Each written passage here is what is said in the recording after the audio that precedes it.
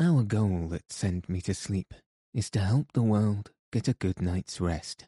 Everyone deserves that. So if you're enjoying the show, please make sure that you've followed the podcast on Spotify, Apple Podcasts, and any other podcast player you use. And if you have a moment, review the show on Apple Podcasts. All of this helps the show reach new listeners. Thank you so much for your support.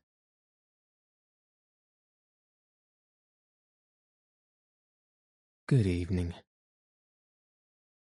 Welcome to Send Me to Sleep, the world's sleepiest podcast. I'm your host, Andrew.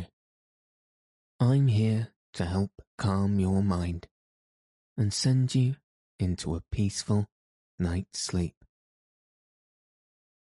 Tonight, I'll be reading chapters 12 to 13 of Peter Pan by J. M. Barrie. Just a quick message to remind listeners that this story was written at the turn of the last century and may use some language considered outdated or inappropriate today. So let your eyes fall heavy and your breath soften as we settle in for a peaceful night's sleep.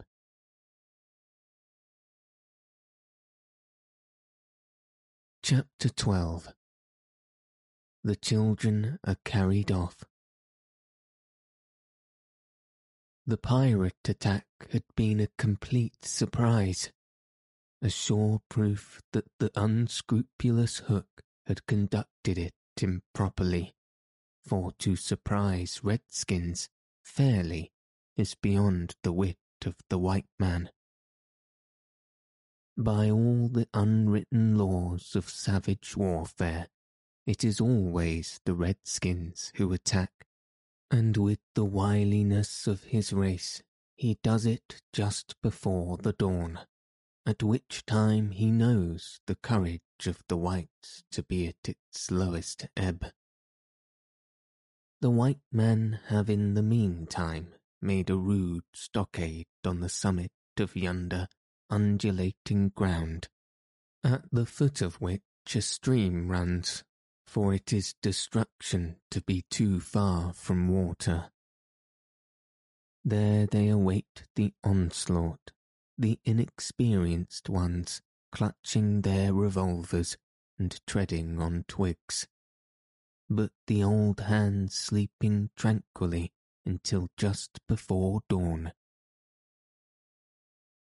Through the long black night the savage scouts wriggle, snake-like, among the grass without stirring a blade. The brushwood closes behind them, as silently as sand into which a mole has dived.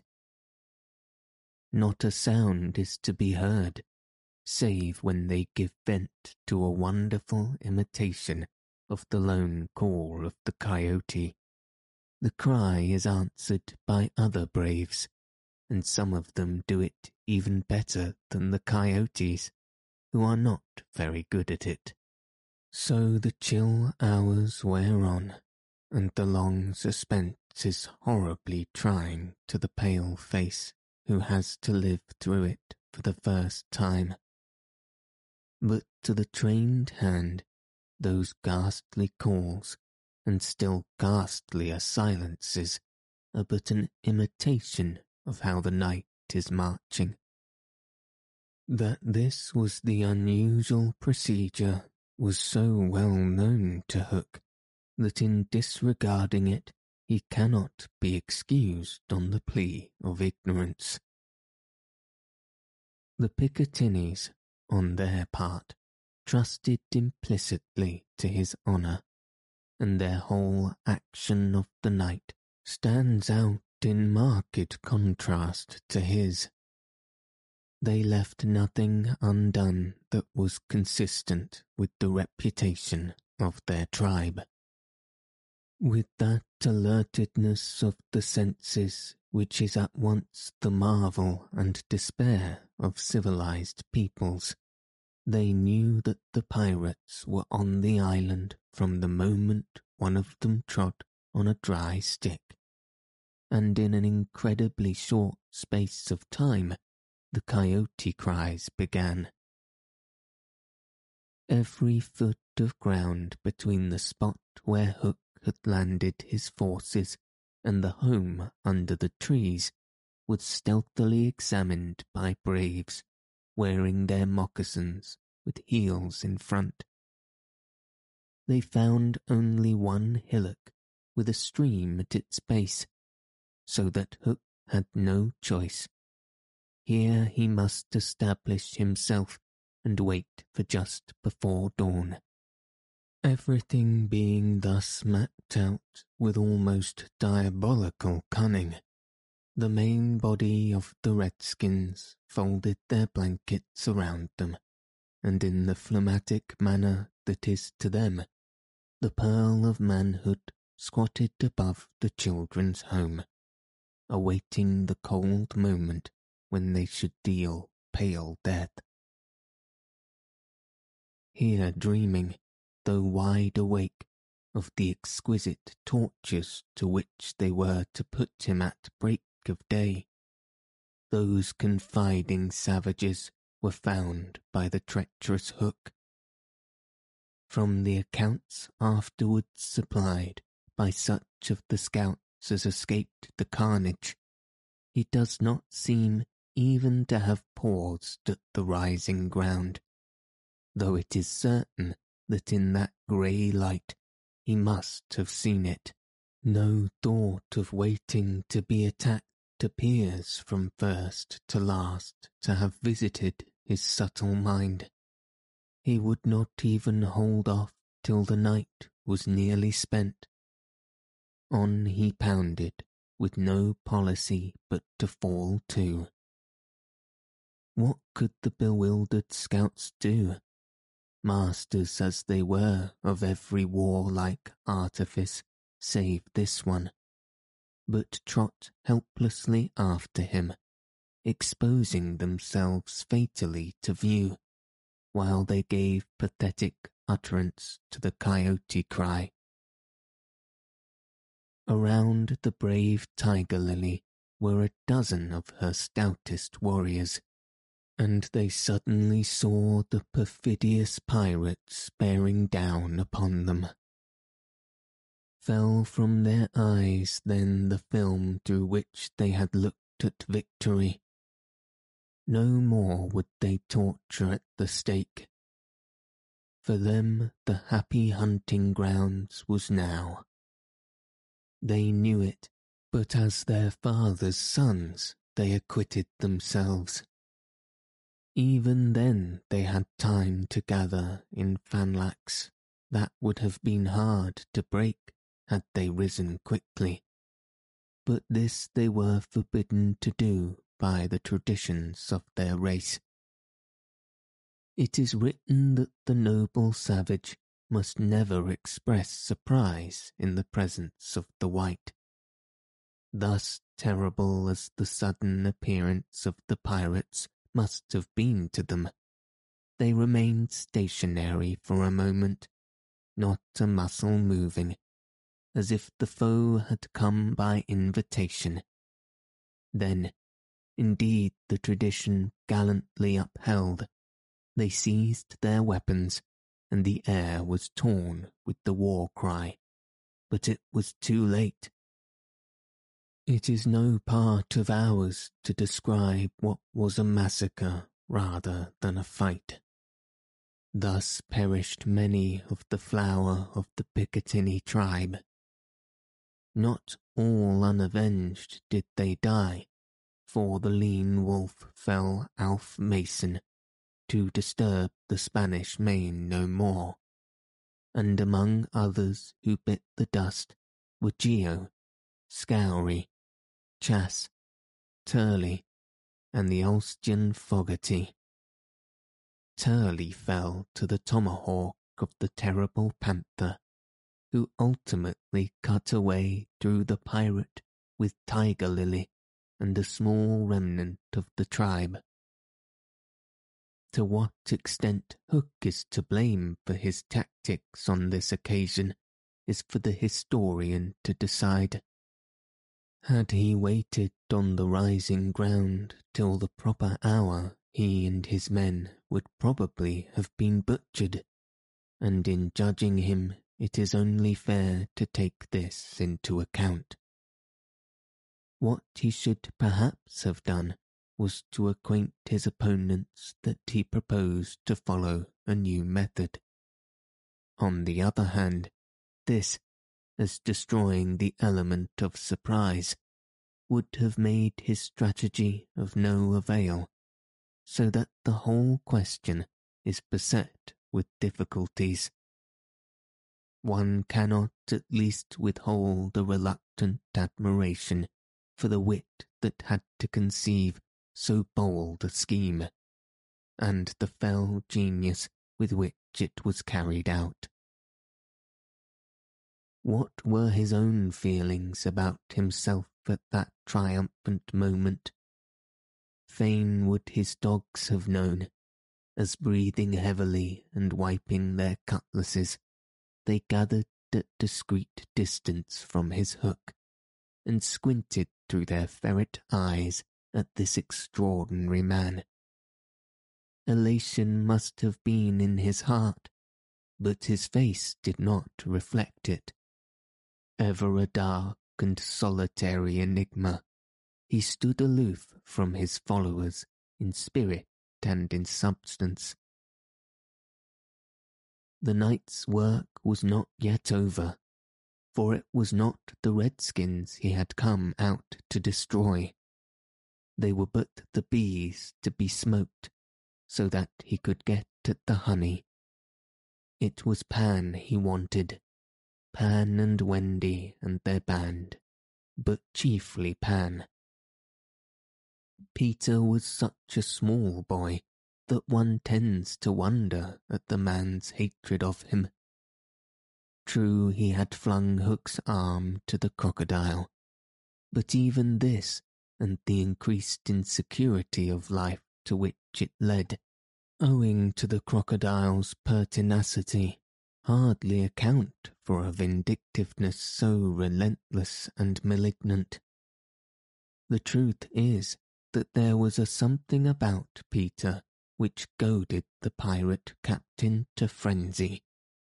It was not his courage, it was not his engaging appearance, it was not. There is no beating about the bush, for we know quite well what it was, and have got to tell. It was Peter's cockiness. This had got on Hook's nerves. It made his iron claw twitch, and at night it disturbed him like an insect. While Peter lived, the tortured man felt that he was a lion in a cage into which a sparrow had come. The question now was how to get down the trees, or how to get his dogs down. He ran his greedy eyes over them, searching for the thinnest ones. They wriggled uncomfortably, for they knew he would not scruple to ram them down with poles. In the meantime, what of the boys? We have seen them at the first clang of the weapons, turned as it were into stone figures, open-mouthed, all appealing with outstretched arms to Peter, and we return to them as their mouths close and their arms fall to their sides. The pandemonium above had ceased almost as suddenly as it arose, passed like a fierce gust of wind, but they know that in the passing it has determined their fate. Which side had won? The pirates, listening avidly at the mouths of the tree, heard the question put by every boy, and alas, they also heard Peter's answer. If the Redskins have won, he said, they will beat the tom-tom. It is always their sign of victory. Now Smee had found the tom-tom, and was at the moment sitting on it. You will never hear the tom-tom again, he muttered, but inaudibly, of course, for strict silence had been enjoyed. To his amazement, Hook signed him to beat the tom-tom, and slowly there came to Smee an understanding of the dreadful wickedness of the order. Never, probably, had this simple man admired Hook so much. Twice Smee beat upon the instrument, and then stopped to listen gleefully. The tom-tom, the miscreants heard Peter cry, an Indian victory. The doomed children answered with a cheer that was music to the black hearts above, and almost immediately they repeated their goodbyes to Peter. This puzzled the pirates, but all their other feelings were swallowed by a base delight that the enemy were about to come up the trees. They smirked at each other and rubbed their hands.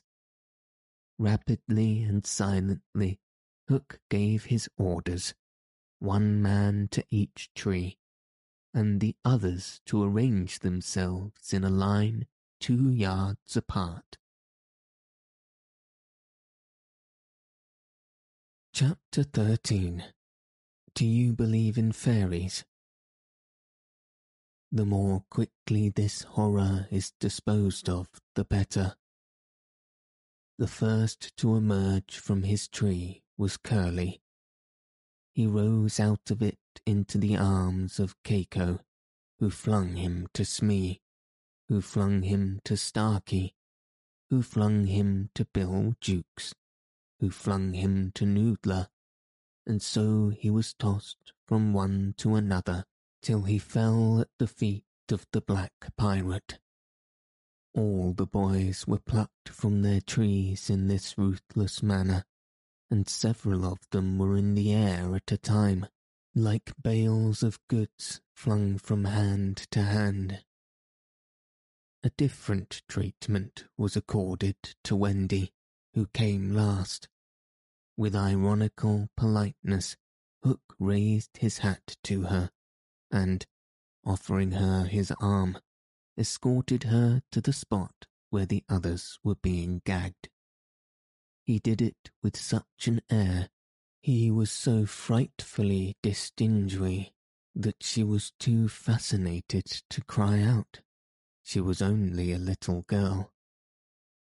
Perhaps it is telltale to divulge that for a moment Hook entranced her, and we tell on her only because her slip led to strange results.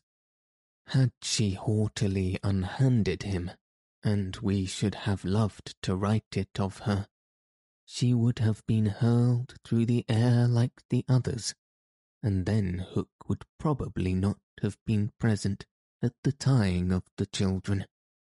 And had he not been at the tying, he would not have discovered Slightly's secret, and without the secret he could not presently have made his foul attempt on Peter's life.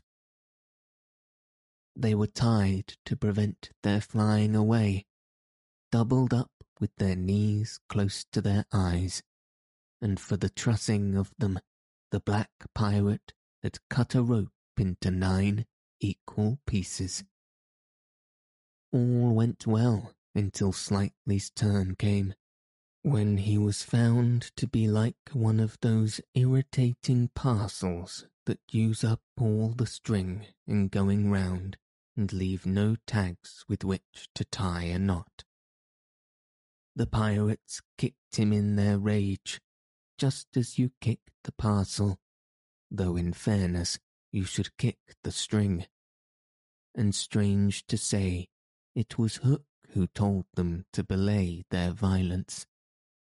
His lip was curled with malicious triumph, while his dogs were merely sweating because every time they tried to pack the unhappy lad tight in one part, he bulged out in another. Cook's mastermind had gone far beneath Slightly's surface, probing not for effects but for causes, and his exultation showed that he found them. Slightly, white to the gills, knew that Hook had surprised his secret, which was this, that no boy so blown out could use a tree wherein an average man needs stick.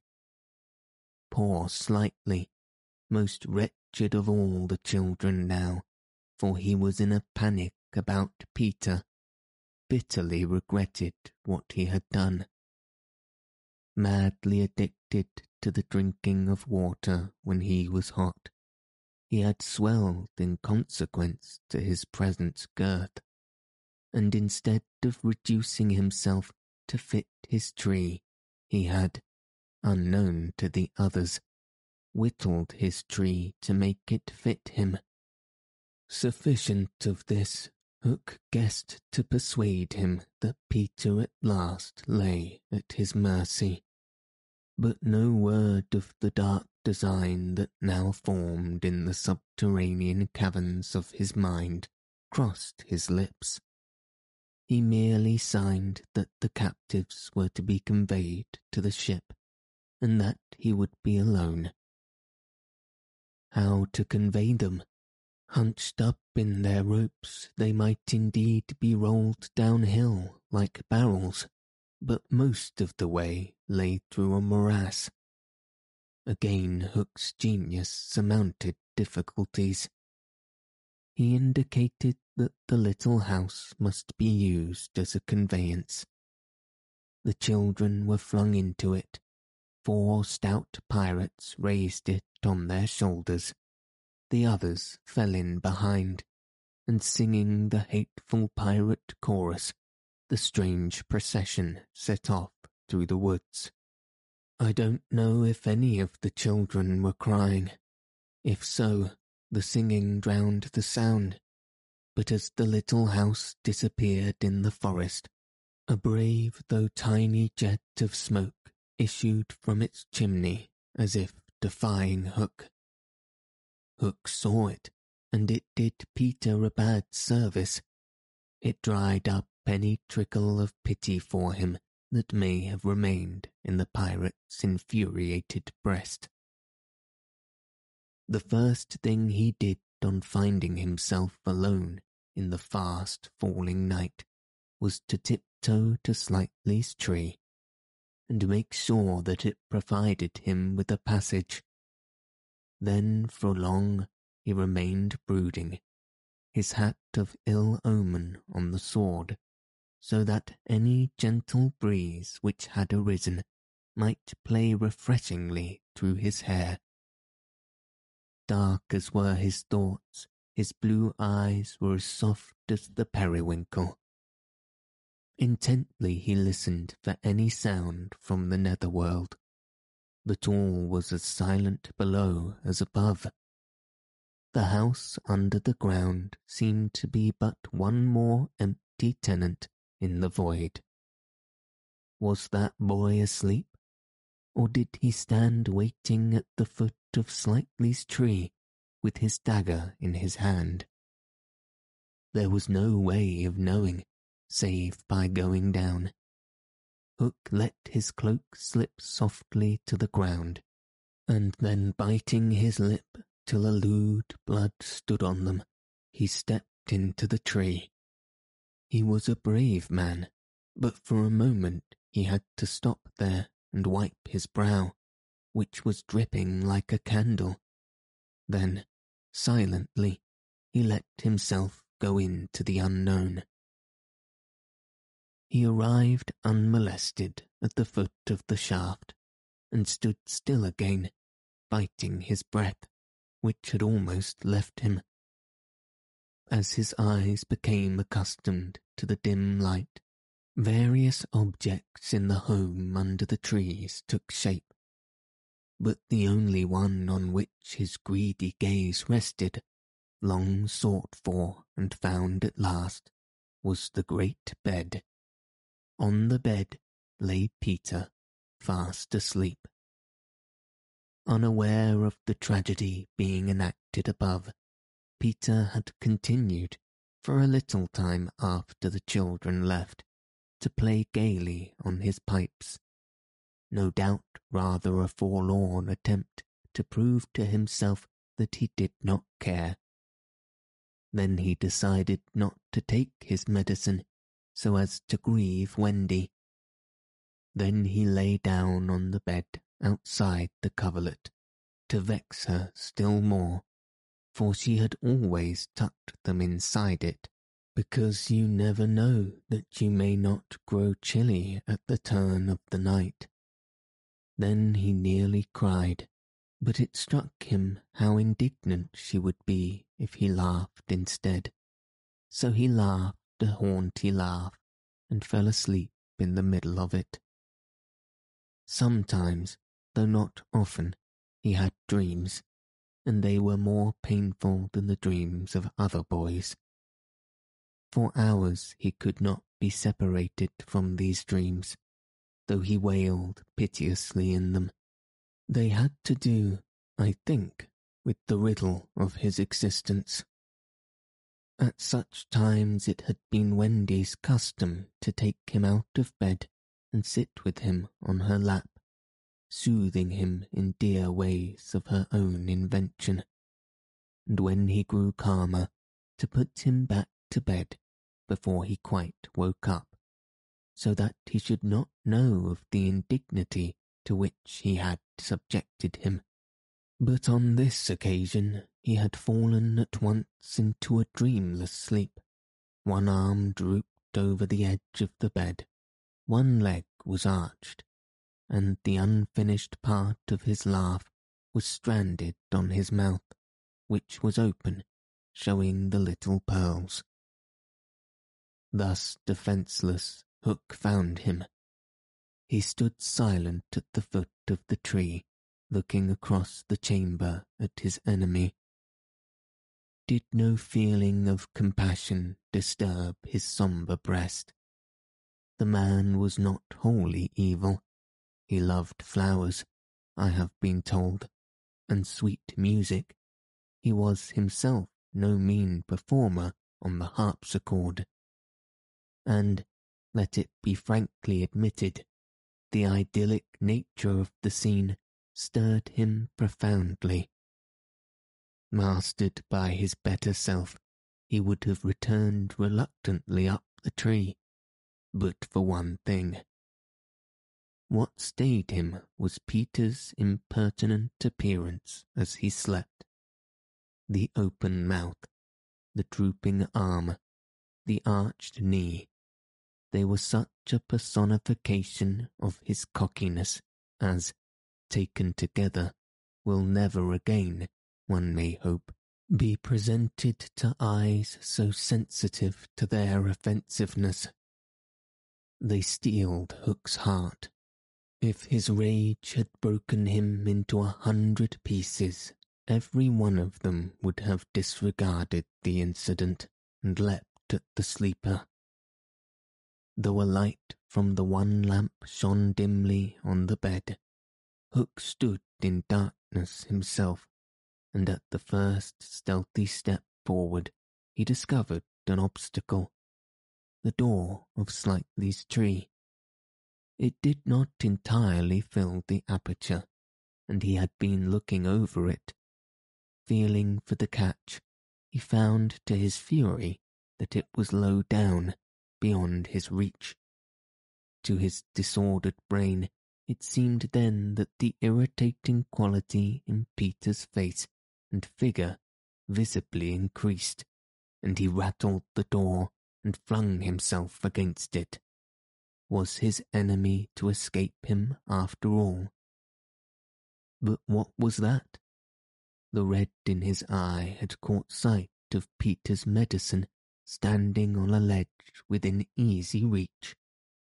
he fathomed what it was straight away, and immediately knew that the sleeper was in his power.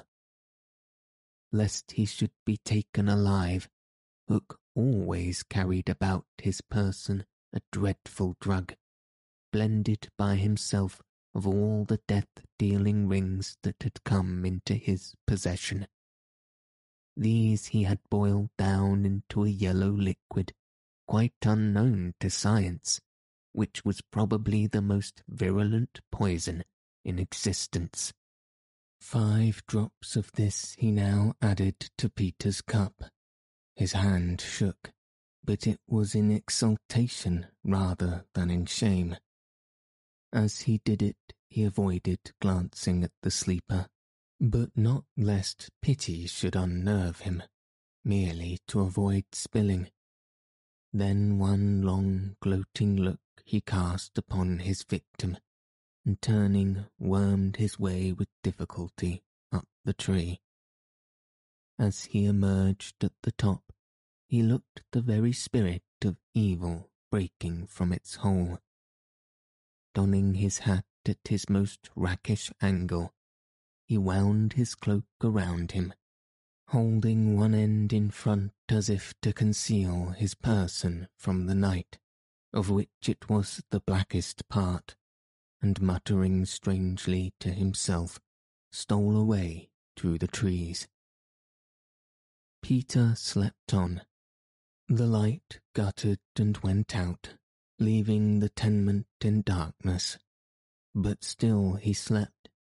It must have been not less than 10 o'clock by crocodile, when he suddenly sat up in his bed, wakened by he knew not what. It was a soft, cautious tapping on the door of the tree. Soft and cautious, but in that stillness it was sinister. Peter felt for his dagger till his hand gripped it. Then he spoke. "Who is that?" For long there was no answer. Then again the knock. "Who are you?" No answer. He was thrilled, and he loved being thrilled. In 2 strides he reached the door. Unlike Slightly's door, it filled the aperture, so that he could not see beyond it, nor could the one knocking see him. "I won't open unless you speak," Peter cried. Then at last the visitor spoke, in a lovely, bell-like voice. "Let me in, Peter." It was Tink, and quickly he unbarred to her. She flew in excitedly, her face flushed and her dress stained with mud. "What is it?" "Oh, you could never guess," she cried, and offered him 3 guesses. "Out with it," he shouted, and in one ungrammatical sentence, as long as the ribbons that conjurers pull out of their mouths, she told of the capture of Wendy and the boys. Peter's heart bobbed up and down as he listened. Wendy bound, and on the pirate ship, she who loved everything to be just so. "I'll rescue her," he cried, leaping at his weapons. As he leapt, he thought of something he could do to please her. He could take his medicine. His hand closed on the fatal draught. "No!" shrieked Tinker Bell, who had heard Hook mutter about his deed as he sped through the forest. "Why not?" "It is poisoned." "Poisoned? Who could have poisoned it?" "Hook." "Don't be silly. How could Hook have gotten down here?" Alas, Tinker Bell could not explain this, for even she did not know the dark secret of Slightly's tree. Nevertheless, Hook's words had left no room for doubt. The cup was poisoned. "Besides," said Peter, quite believing himself, "I never fell asleep." He raised the cup. no time for words now, time for deeds, and with one of her lightning movements, Tink got between his lips and the draught and drained it to the dregs. Tink, why, how dare you drink my medicine? But she did not answer. Already she was reeling in the air. What is the matter with you? Cried Peter, suddenly afraid. It was poison, Peter, she told him softly, and now I'm going to be dead. Oh, Tink, did you drink it to save me? Yes. But why, Tink? Her wings would scarcely carry her now, but in reply she alighted on his shoulder and gave his nose a loving bite. She whispered in his ear, You silly ass, and then tottering to her chamber, lay down on the bed. His head almost filled the fourth wall of her little room as he knelt near her in distress. Every moment her light was growing fainter, and he knew that if it went out, she would be no more. She liked his tears so much that she put out her beautiful finger and let them run over it. Her voice was so low that at first he could not make out what she said. Then he made it out. She was saying that she thought she could get well again if the children believed in fairies. Peter flung out his arms. There were no children there, and it was night time, but he addressed all who might be dreaming of the Neverland, and who were therefore nearer to him than you think, boys and girls in their nighties, and naked papooses in their baskets hung from trees. Do you believe? He cried. Tink sat up in bed almost briskly to listen to her fate.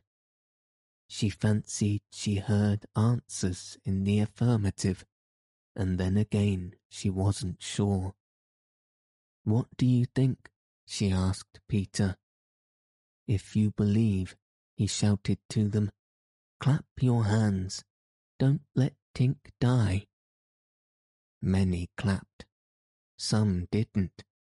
A few beasts hissed. The clapping stopped suddenly, as if countless mothers had rushed to their nurseries to see what on earth was happening. But already Tink was saved. First her voice grew strong, then she popped out of bed, then she was flashing through the room, more merry and impudent than ever. She never thought of thanking those who believed, but she would have liked to get at the ones who hissed. And now to rescue Wendy. The moon was riding in a cloudy heaven when Peter rose from his tree, begirt with weapons and wearing little else, to set upon his perilous quest. It was not such a night as he would have chosen. He had hoped to fly, keeping not far from the ground, so that nothing unwanted should escape his eyes. But in that fitful light, to have flown low would have meant trailing his shadow through the trees, thus disturbing birds and acquainting a watchful foe that he was astir. He regretted now that he had given the birds of the island such strange names that they are very wild and difficult of approach. There was no other course but to press forward in redskin fashion, at which happily he was adept. But in what direction? For he could not be sure that the children had been taken to the ship. A light fall of snow had obliterated all footmarks, and a deathly silence pervaded the island, as if for a space nature stood still in horror of the recent carnage. He had taught the children something of the forest lore that he had himself learned from Tiger Lily and Tinker Bell, and knew that in their dire hour they were not likely to forget it. Slightly, if he had an opportunity, would blaze the trees, for instance. Curly would drop seeds, and Wendy would leave her handkerchief at some important place. The morning was needed to search for such guidance, and he could not wait. The upper world had called him, but would give no help.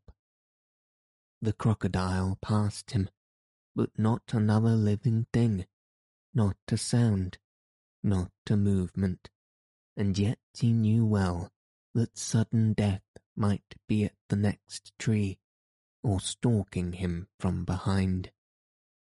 He swore this terrible oath, Hook or me this time. Now he crawled forward like a snake, and again erect, he darted across a space on which the moonlight played, one finger on his lip, and his dagger at the ready. He was frightfully happy.